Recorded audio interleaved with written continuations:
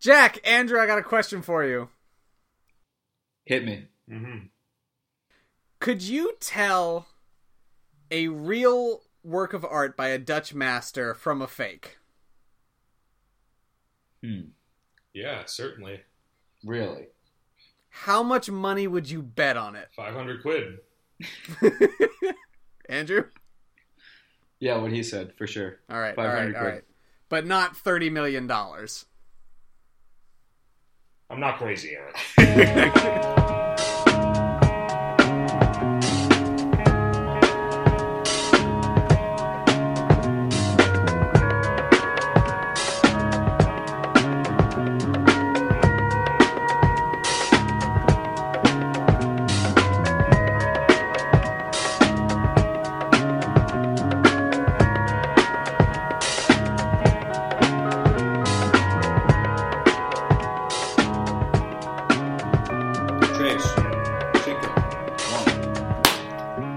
Welcome to Big Time Whoopsies. My name is Eric McAdams. This is a podcast about incompetence. Each week I tell you and a friend of mine a story from history involving massive incompetence. This week I have Andrew, four-time returning guest. Andrew?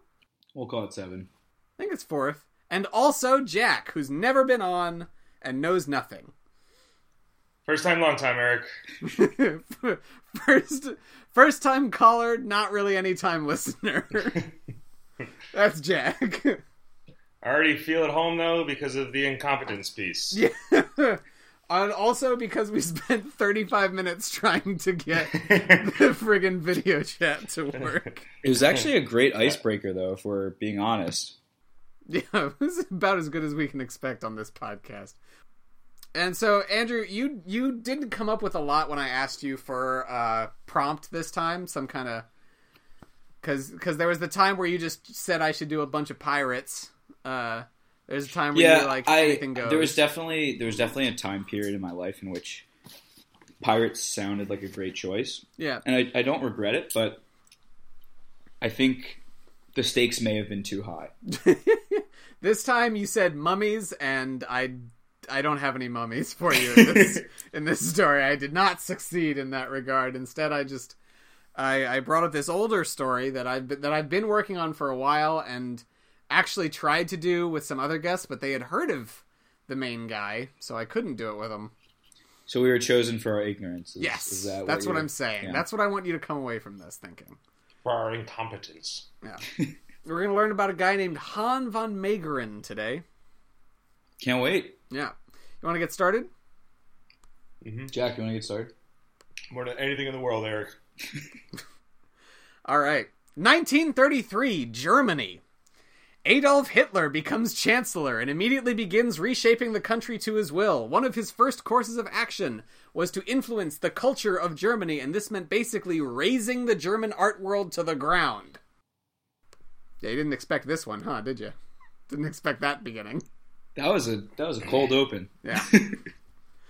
All modern art, especially Dadaism, Cubism, and Futurism, was termed degenerate art.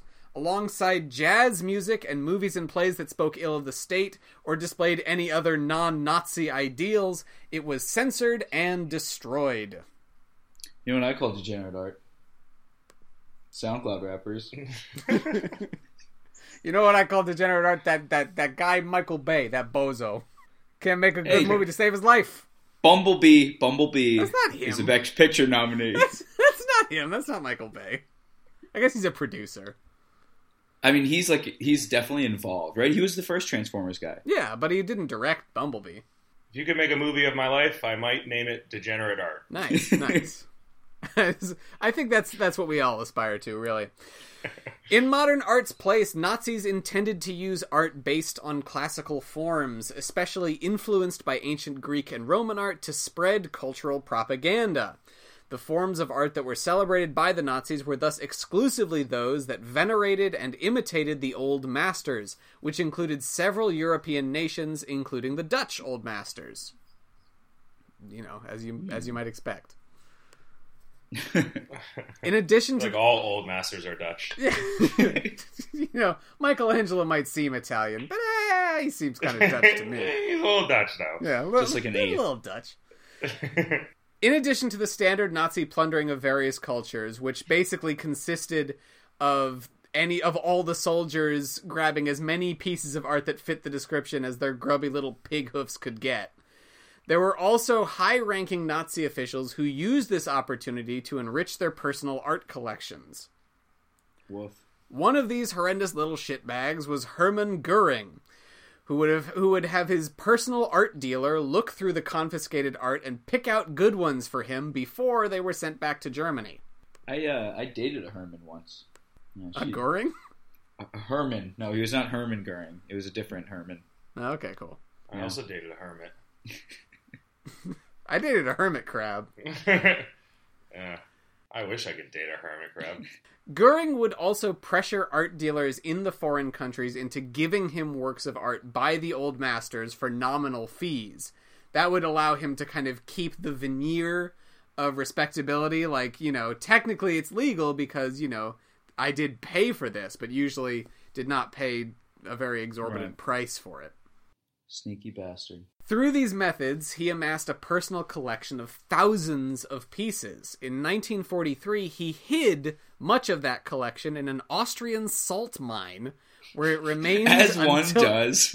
Yeah, just a normal thing for a guy to do. Huh. Well, my garage is pretty full, and I want to be able to pull the car all the way in. Yeah. So I guess I'll put it in this salt mine. I just got, these thousands of priceless artworks. I got this salt mine. That seems like a good spot. It belongs in a museum. Yeah, so in 1943, he hid a bunch of that collection in an Austrian salt mine, where it remained until it was discovered by Allied forces in 1945. Damn, those guys must have been thrilled. Yeah, they were like, look at all this freaking salt.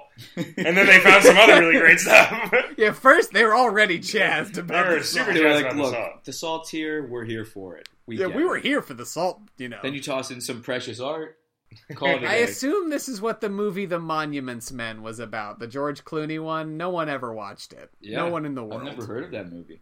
Oh, well, he thought it was going to be an Oscar contender, and it wasn't. Sounds like it'd be a good sequel to one of the National Treasures. Yeah. Definitely trying to recapture that, but like real history, which is supposed to make it better, but never does. Like Nicolas Cage is some sort of like police detective in a group that is put together just to save monuments. Yeah, just screaming his face off in a mine full of salt. just in the Washington Monument, just getting really amped. Among the collection that was found by the Allied forces was a painting by Johann Vermeer, a now legendary Dutch master, especially notable because of how rare his paintings are. Have y'all heard of him? No. I wish Good I had. Lord. All right. Philistines. You uncultured swine. Yeah, Vermeer's a big deal. He's one of the most famous Dutch masters. He is especially renowned for his use of color and light in his paintings. He has. I agree, Eric. Eric, I can't see you. I can't see you up there on your high horse. Can you come down a little bit? I do agree. Look, man. Ari, the color and light point. Y'all are talking big right now, but he's a big deal, actually. Well, that's a little inappropriate. He only has, I believe, 34 or 35 confirmed paintings. That's it. From his entire life. He painted in the 17th century. He is considered like one of the greatest Dutch painters ever. He's up there with Rembrandt. 34 or 35? Yeah, that's it. I've got way more than that. Yeah, I could paint more than that in a day. Yeah, so. He took a long time with each work. That's why he was so meticulous and really good. So some critics say. He showed his work. I hate when they show their work. He showed his big deal. This painting that was found in Goering's collection was called Christ with the Adulteress and was hitherto unknown in 1945. It was not a confirmed Vermeer. People did not know about it. This wasn't particularly unexpected. There had been like a series of paintings by Vermeer discovered in the 1860s and a few scattered after that. So it's not outside the realm of possibility that in 1945 there was like some undiscovered Vermeer lurking out there. The Allies began tracing the sale of that painting back to its original owner or whatever collaborator had sold it to Goering. And they turned up a man named Han van Meegeren. Where do they find these guys? Well, the Netherlands. In this case, because they all seem to have the same name. Van Meegeren was thus immediately brought up on charges, as this was a grave legal issue. Selling an unknown Vermeer meant that he was selling a national treasure, which was treason, which would be punished with death. Damn, dude, death sucks. Yeah, I've heard bad things about it. Yeah. Pretty bad Yelp I saw the first one, was like, just don't make a second, and they made a second one. Yeah. Death 2. The real death. Death 2. This time it's personal. Death seemed to work out pretty good for Biggie Smalls, so. Yeah, he made a lot of money. Yeah.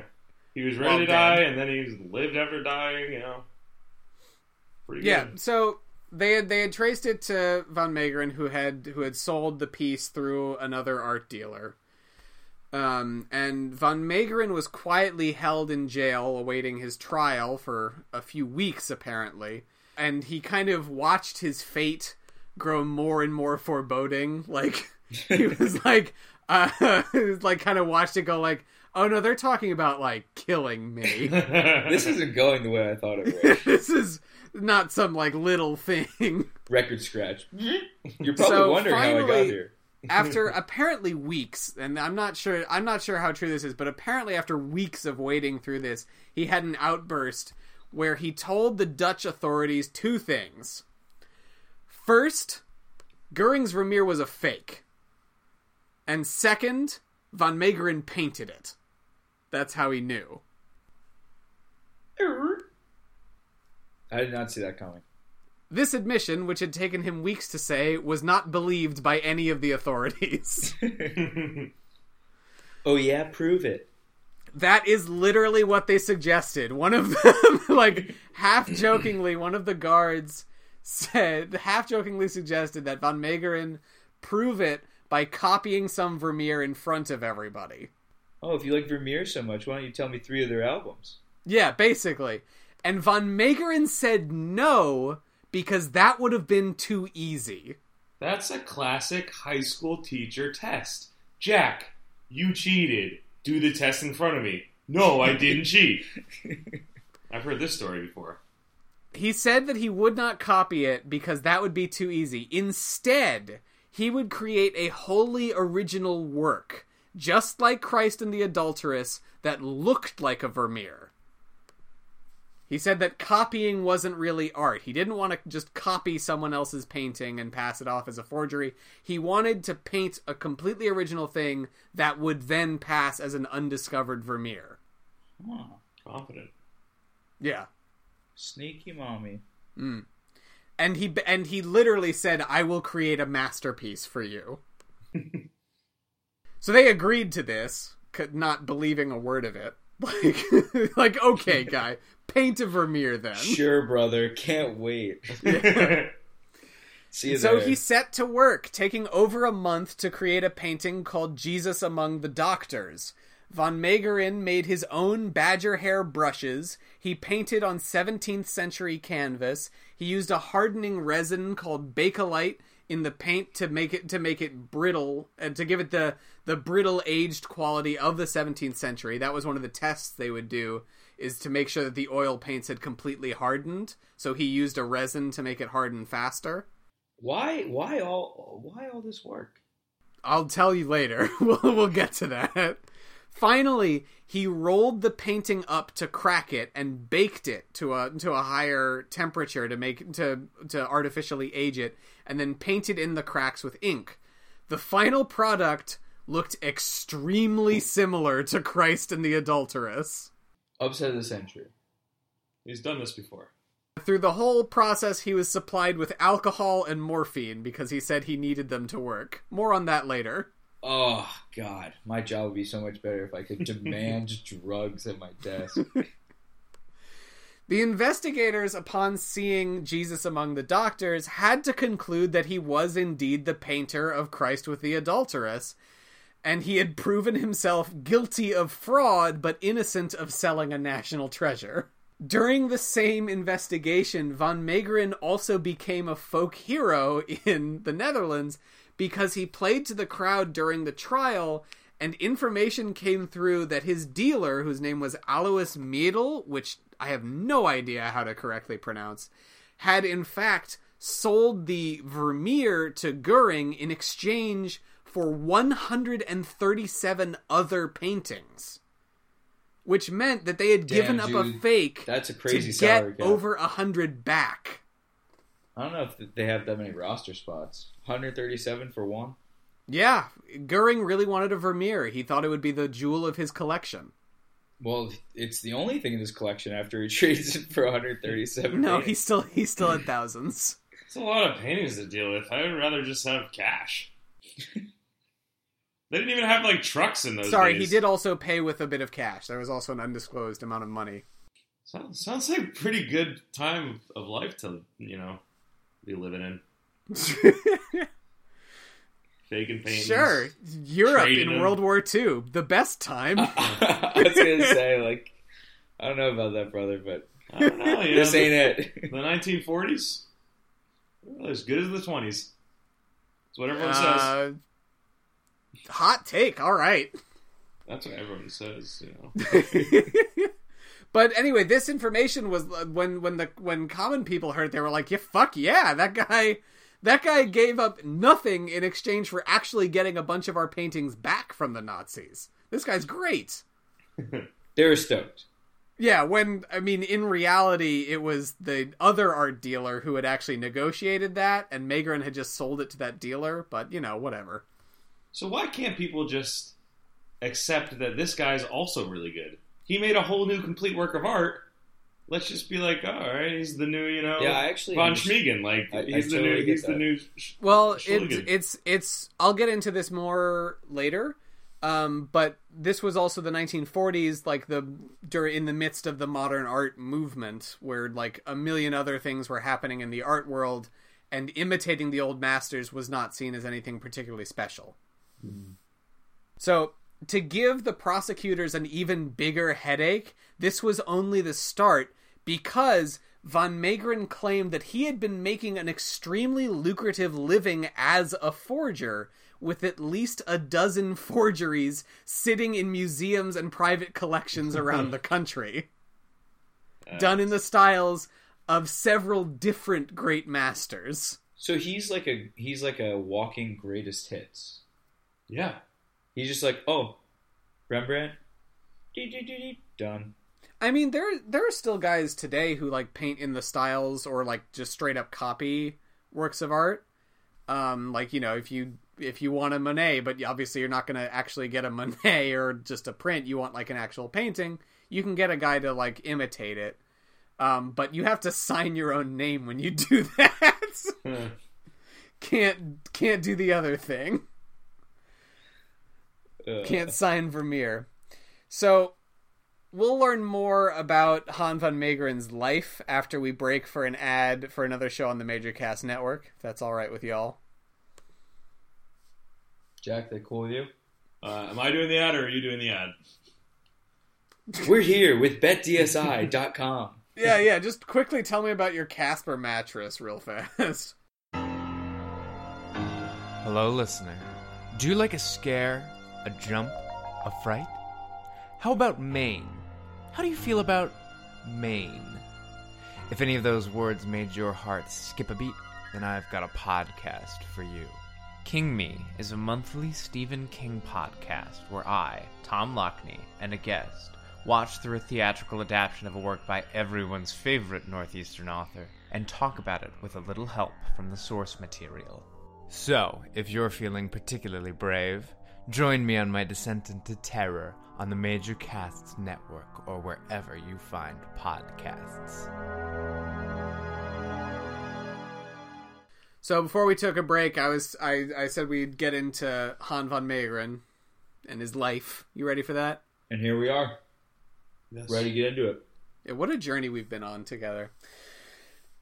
Henricus Antonius von Meegeren was born in 1889 in Deventer. Yes, that's his full name. We'll not be referring to him as it anymore. He's just Han.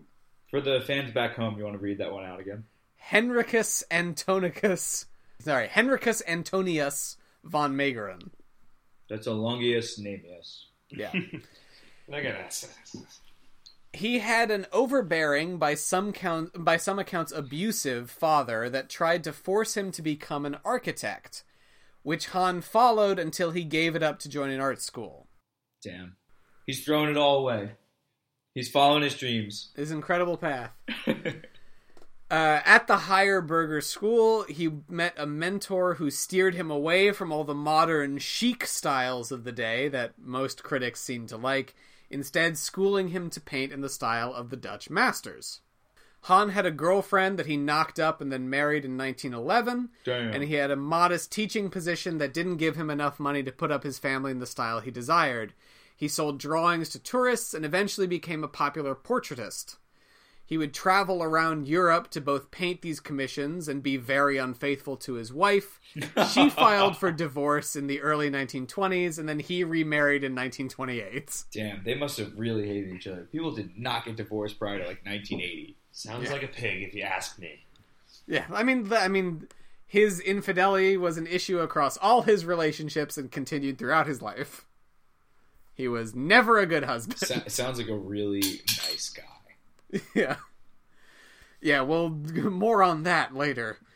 By this time, he was established in the Dutch art world, but not particularly respected. Critics thought he was a good technical painter, but that he was unoriginal because basically he was just an imitator of the styles of the masters. I think I can name a few people like that. Is master the correct term still? The Dutch masters are the Dutch golden age of portraiture, or whatever you want to call it. So it refers to an age. Like, could I one day become an American master? I guess, but you'd probably only be called that after you were dead. We can make that happen. Also, you'll never be a master. Also, it won't. American master's got a good little ring to it, though. Yeah, that's true. It reminds me of Master Chef Jr. Reminds me of American Ninja. I'd actually prefer to be a ninja. I take that back. I'd rather be a ninja. All right, okay. Anyways. So, von Meegeren took great offense to the critics' descriptions of his work, apparently authoring a series of tirades in a local paper to defend himself. Reasonable. Yeah, like you did in this time period, apparently. He posted something mean on my Facebook wall. I better go to the newspaper. Yeah, basically what he was doing was tweeting through it. That's what he was doing. Dude, what would you do about running around town, dropping notes under people's doors? Yeah, exactly. Like 1920s, you got to get the word out. The periodical that he authored these in was called the Gamecock. That's what it was. That's what it would translate to. It was in Dutch, but you get the point. Well, he was very feisty, as is the Gamecock. Yeah. After authoring all these, he decided to prove all his critics wrong, and so he holed himself up in a mansion in the south of France to create a masterpiece that would rival the ancients. How'd it go? To train himself, von Meegeren forged a series of paintings by Dutch masters, including Vermeer, Pieter de Hooch, Gerard ter Borch, and Frans Hals. He began to study their techniques and biographies, learning the series of tricks that would eventually set him apart as a forger, the ones I told you about earlier. He did this for years. Years he basically stayed there. Just getting better at forging paintings. Reasonable. Makes sense. Jack just wants to be a master. He mixed his own paints using pigments Vermeer would have used, made his own brushes out of the same materials, artificially aged the canvas by baking it and then rolling it, and finally, in 1937, he created his masterwork, The Supper at Emmaus, and he got esteemed art critic Abraham Bredius to see it. Abraham Bredius was a Rembrandt connoisseur specifically, but he was very well versed in the Dutch masters. So much so that in the scene he was referred to as the Pope. Abraham Medius? Is that Bredius? Bredius? Yeah. Damn, that's a name. Yeah, I know, everyone right? in this, really, everyone you've named has a. Also, you mentioned earlier a Mr. Hooch. Yes, Pieter de Hooch. Yeah, particularly fond of that name. Yeah, a lot of them are also pretty silly. There's also Gerard Terborch. Terborch. Yeah, Terborch. Being a Dutch master is cool and all, but Mr. Hooch should have been a doctor. Yeah, I mean, but who doesn't want to go to Dr. Hooch? being a master sounds pretty good, but I think I'd prefer to be born Italian for the name. Master Hooch is pretty good too. How about Captain Hooch? I might need a full list. He's a military man. All right. So, do you guys want to hear what Abraham Captain. Bredius said upon seeing this forged work reported to be an undiscovered Vermeer? Aye, aye, Captain Hooch. Let me find in my sea of tabs. Let me find the quote. You're navigating the sea of tabs. Captain Hooch will find the answer.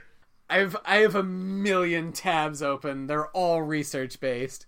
So I am taking a firm stance on the fact that if you have more than 6 or 7 tabs open, you have a problem. I agree with that. But I go over that for podcast stuff because I have a bunch of research stuff for recording stuff. Yeah. All right. So here's what the great critic said about this fake. Mm-hmm. It is a wonderful moment in the life of a lover of art when he finds himself suddenly confronted with a hitherto unknown painting by a great master, untouched, on the original canvas, and without any restoration, just as it left the painter's studio. And what a picture! Neither the beautiful signature, nor the pointillés on the bread which Christ is blessing, is necessary to convince us that what we have here, I am inclined to say, the masterpiece of Johann Vermeer of Delft. Damn, dude, damn. Get a room, brother. Quite different from all his other paintings, and yet every inch of Vermeer.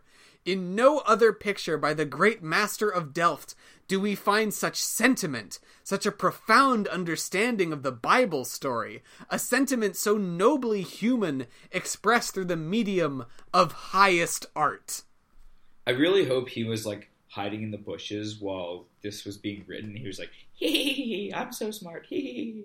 Can you imagine how satisfying that would be to see, having forged that work of art? That would feel so good. Oh, yeah. Can you imagine being the critic and then having to read that again? I'm the biggest dingus in the late 18th century. I'm the Pope of knowing shit about ass. All right. On that note. Yeah. So that's what he said.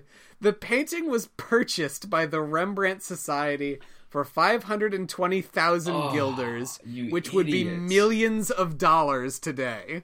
500,000 guilders. It's a lot of guilders. Von Meegeren continued to sell his forgeries and became a multi-millionaire who literally could not spend all the money he was making.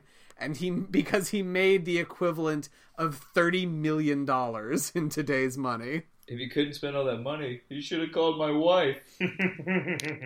Right, Eric? Yes, the right, best Eric? comedy on Major Cast. Tune into Major Cast. Nothing but the good jokes here. I said, my wife. It's true. Andrew's wife spends a lot of my money. One of these paintings, of course, ended up in the hands of Hermann Goering, which started the whole trial, and once all this came to light, Von Meegeren was sentenced to just 1 year in jail instead of death, thanks to his cooperation in identifying the other forged works.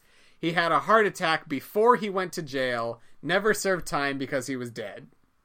That's a catch me if you can situation. It really is. Live long enough to see yourself become the villain. Damn. So that's the life of Hans von Meegeren. And I feel like a lot of contemporary works about him kind of stop here because he's this genius forger, fooled everybody, so tricked the Nazis out of a bunch of real paintings, showed the hypocrisy of the art world. Great guy, right? So I was gonna say, is he a hero? How is he? Now it's time for the more downer section of the podcast. Or I guess it's more like the kicker. Was he a Nazi hater at least? Did he hate the Nazis? Well. Oh, If I left the story here, you would think that he was a hero, a genius, saved Dutch paintings, showed the hypocrisy. No. Von Meegeren did not sell any genuine Vermeer or any other national treasure to the Nazis, but he certainly was comfortable living under the Nazi occupation of the Netherlands. Those defensive articles that about the critics that I told you he wrote in the Gamecock, he called those critics Negro lovers and compared the international art scene to a Jew with a handcart. While he was imprisoned, a book of poems was found in Hitler's private library, illustrated by von Meegeren with the inscription, "To my beloved Führer, in grateful tribute, H. von Meegeren." To my baby, my favorite fur. Yeah, to my big boy. Sweet darling, I will be home soon. Here are my paintings. So yeah. You're my number one hooch. Yeah, so that should speak to all you need to know about his character in this time. That was deflating, to say Sorry. the least. But the best part of all of this, Han von Meegeren was not a good forger. Now I'm confused. As von Meegeren got richer, he became more and more of an alcoholic and a drug addict. He needed both. He said he needed both alcohol and morphine to paint the forgery at the trial, and there is speculation that part of why he confessed when he did was because he was going through withdrawal. With all this in his system, von Meegeren's talents began to slip in his later years. And if you look at his paintings today, you wonder how anyone could ever have mistaken his paintings for a Vermeer or any other master, because they're not very good. That's the best part of this, is that his forgeries kind of suck. So you're saying I have a chance? Yeah. I may be an American master. Yeah, he was saved primarily, I think, because he didn't copy, because they were, hitherto undiscovered. But at the same time, his facial proportions were off, his coloring is too dark, his positioning is too awkward. Go off. Like, there's all these... I'll show you some pictures of it in a second, so you can kind of look and compare. But it's hard to think anyone would actually believe works by von Meegeren and Vermeer were by the same artist. Because... Drag him, dude. You are just crushing him. In his defense, my mom also tells me that my facial proportions are off. So, it's realistic. Some people, when I go back and look at my drawings on the refrigerator, I do notice a lack of adherence to anatomy. No, I'm talking about my literal face. Oh, okay. Like on my skull. All right. Well, it seems all right to me, Jack. Well, thank you, Eric. For the listeners at home, it's not all right. Eric's being nice. All right. So, do you want to look at some of these pictures? Yeah. now? No, I really do. So this is a Vermeer. Sending that link to you. Oh wow, there it goes. It's called The Lace Maker. Oh yeah. So what I want you to look at, you see how delicate the coloring is, how nice the lighting is, how it really does feel like natural light inside a room. Yeah, that's actually kind of sick. Yeah, that's The Lace Maker by Vermeer. It feels very natural. Here is The Lace Maker, presumed to be by Han von Meegeren. I'm gonna put them right next to each other. So did he straight up copy this one? No, I think it's gonna be different. It's not a straight up copy, but you'll see what I mean. All right, we'll see. Let's see what we got. Oh yeah, they're like different paintings. Very different. Yeah, they don't look all that similar. He's got this kind of yellow tinge to it. The light isn't as good. The kind of neck to face area looks kind of awkward. Yeah, it's actually pretty bad. It's really not that good. It's kind of bad, dude. It's just not that good. When you say the neck to face thing, now I'm legitimately freaked out by her face. Her head's kind of tiny. He did a couple other. Let me show you some more by him. Yeah, her facial proportions are. I don't like this, dude. You just ruined my night. People aren't supposed to look like this, even in paintings. So here's Christ with the adulteress, the one that was in the Vermeer one. You can probably fix that. All right, I got the. This is not the Vermeer one. The one that was with Goering. There you go. Okay. You'll notice that the faces just look kind of weird, especially in the like forehead nose area. Yeah, they look like it's like dehumanizing. I don't know. It's like They don't look like Vermeer's. Vermeer's the guy who painted Girl with a Pearl Earring. right. That seems so natural. Yeah, like he's a master of getting natural stuff right. Also, what's interesting about Vermeer is that of his 34, 35 works, almost none of them are religious. And so that's part of why critics were so excited about the fake ones. Like, ooh, Vermeer's religious work. When, really, he didn't do many. He didn't do that, yeah. He wasn't that interested in it.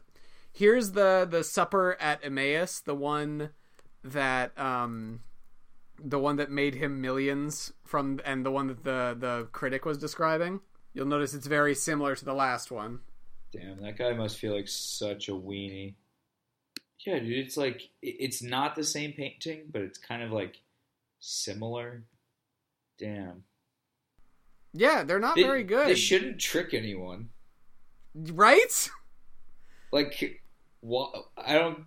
Yeah, Van Meegeren's paintings are not very good. They just aren't. They're perfectly fine, but you, if you looked at them next to, Vermeer's work, you would never really think that they were by the same guy. Unless you had an established critic telling you that it was. And that happened. Repeatedly, over and over, around the country and the continent. Wake up, sheeple. Wake up. Yeah. That's what makes this story a story of incompetence on a grand scale. It's not that he fooled people with good forgeries. It's that the forgeries weren't good. They were bad. This was definitely a do the night before, get a B- and hope for the best. And I think part of why they kept being confirmed as real is because they slipped past the scientific tests that they would do. When oil paintings take a long time to dry, so stuff from 200 years prior would be hard, and so they had a test to make sure that the paint had hardened.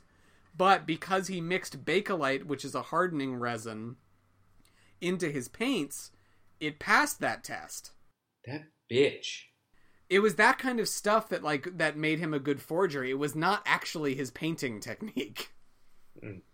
Yeah, I mean, I'd love to say that he was good enough to get it by people, but people are just dumb. If you look at them side by side, and that's probably why people didn't have access to all the paintings. I mean, maybe they were as high off their asses as he was. Well, and also the average layperson just didn't know as much about art back then. Yeah, no internet, obviously, but also there just wasn't as much knowledge culturally on this kind of stuff. Yeah, not like me. Yeah, I mean, I don't know about him now. I know so, all about art and stuff. Certainly wouldn't have known about him. Yeah, but you've heard of Girl with a Pearl Earring, which I probably should. Yeah. When I said you haven't heard of Vermeer, I probably should have talked about that. I apologize. Yeah, I know what oil paint is, and I know what res is. Yeah, everybody smokes res sometimes. So also, another thing about Han van Meegeren, the guy who came clean at the trial, is that he didn't actually tell the authorities about all the forgeries he ever did and sold. And so for decades after that trial, new Van Meegeren fakes kept getting confirmed. They would test it. They would test to make sure that it had Bakelite or whatever in the paint, and they're like, "Yeah, this one's a fake too, man." So he was really ahead of his time, I guess. There are some cases of works that he did becoming more valuable when they were revealed as fakes because he is now better known than the original artist is. He's created his own fame. Yeah, and he got so famous that there began to be fakes of his fakes, and one of the primary forgers of Han van Meegeren is his own son, Jacques van Meegeren. And someone faked that shit? Yeah, and Jacques was even worse than Han was. They were never good fakes. So I guess if it's drawn in correctly the first time, it's really easy to... Well, and so because it's really easy to fake a fake, because all you have to do is take a mediocre, genre painting in a Dutch style, slap the Han van Meegeren signature on it, And then it's a new Han von Meegeren. Let's do it tonight. Sounds like a good little niche business they had going. Yeah, so that's the story of Han von Meegeren, arguably the most scandalous art forger of the 20th century. Damn, and to think I was really on Han's side until... Yeah, call it the that's last the thing. 12 I was minutes of the also pod. really on Han's side until I learned about, all the racism. So yeah, that's the story. Do you guys want to get to the pickle? Oh, Jack doesn't know what that is. You know I live for the pickle. Hit my boy with what the pickle is. All right, so because I do these big stories about grand incompetence, they tend to be like huge bummers. I also do a short story about competence in an absurd way. And I call this segment is called A Pickle for the Knowing Ones. Google it. It's great. I promise you. This one, you did ask me for mummies, and I did actually come through. I was lying earlier. Oh, you sneaky mommy. He came and he lied to us about it. Yeah. To your face. So, Andrew, where are the oldest mummies? Where were they discovered? Mesopotamia. No! They were discovered in Chile. Fuck me. Yeah. In the Atacama Desert, where conditions are perfect for mummifying, there was in several thousand years BCE, there was the Chinchorro people. The churro people. Chinchorro. I can't roll my R's, but normally my Spanish pronunciation is a lot better than that. Pretty confused here, Eric. My mummy is from Illinois. That's a bad joke. And I shouldn't have laughed at it. Shouldn't We got humor that you. kind We of got thing. you good. Shouldn't have, I just shouldn't allow that thing, kind of thing on my podcast. So, actually, the Chinchorro peoples have in the Atacama Desert was discovered the oldest artificially mummified human remains ever. And there are some of these mummies date all the way back to 7,000 BCE, which is a long time. That is a long time. And It's an old mummy. this is, and in the 7,000 to 5,000, it's not really clear how much of the mummification is like just the natural elements doing it on their own, and how much they were like conscious of it. Purposefully doing it, yeah. Yeah. But around 5,000, over the thousands of years, their techniques get more and more complicated. Well, yeah, to I mean, do it takes time to learn to be a mummy. Ask Tom Cruise. This is the dark universe. Basically what they would do eventually is they would kind of... It wasn't the same kind of evisceration that the Egyptians would do for their mummies. But they would like remove the head, take the brain out, take some internal organs out, put like plant matter, soil, or animal hair back in where they used to be, and then put their skin back on top. That last part. That was their mummification process. Could have done without that, guys. And then either wrap them up in like reeds or something, or in the later years they would just kind of encase them in like mud, clay, cement, basically. So they're like very well preserved. Also, because of this, they have the oldest evidence of tattooing in any American mummy or any American human remains. Tattoo. Would you ever get a tattoo, Eric? Sure. Haven't yet, though. I'm gonna make one more bad joke, but I've been thinking about getting a tattoo of my mummy. Cool. Thanks. Please cut that. Thanks again. No, I'm leaving that in. Everyone should know. I don't want to be on this pod. Just cut out all of my parts and leave in Jack's really weird cut-ins. Just cut out the whole story and just leave Jack's jokes without any context. All right. That's the end of the podcast. Thank you for being on, Andrew and Jack. Thanks, Eric. It's been a pleasure. Jack, how was your first time? I think he's just really nervous, guys. Learned a lot of stuff. Go easy on him. All of it good. I've been very nervous this entire time. I broke Andrew's bed. That just amplified the nervousness. Well, I'm sorry you were nervous, I guess. It's okay, you know. It's fine. It's fine. Part of my demeanor. Jack, do you have a Twitter account? I don't know what that is, Eric. All right, Andrew, what's yours if people want to follow you on there? It's at afleischer6. Hit me up. Yeah. Skype me, ping me, zap me, bop it. Yeah. I'm at Eric McAdams Ugg on Twitter. You can find my work by Googling me. There's a bunch of crappy clickbait listicles under my name that you can check out if you want. It's actually also found on lickmylisticles.net / Eric McAdams. Yeah, that's where they are. That's the one. That's the URL. And you can also always check out more podcasts on the Major Cast Network because we got a bunch of good stuff on there. All right. Check it out, Say folks. goodbye, everybody. Hit me with a theme song. Give me that outro. Thanks for listening to the Major Casts Network. Stay fun, stay nasty, and stay major.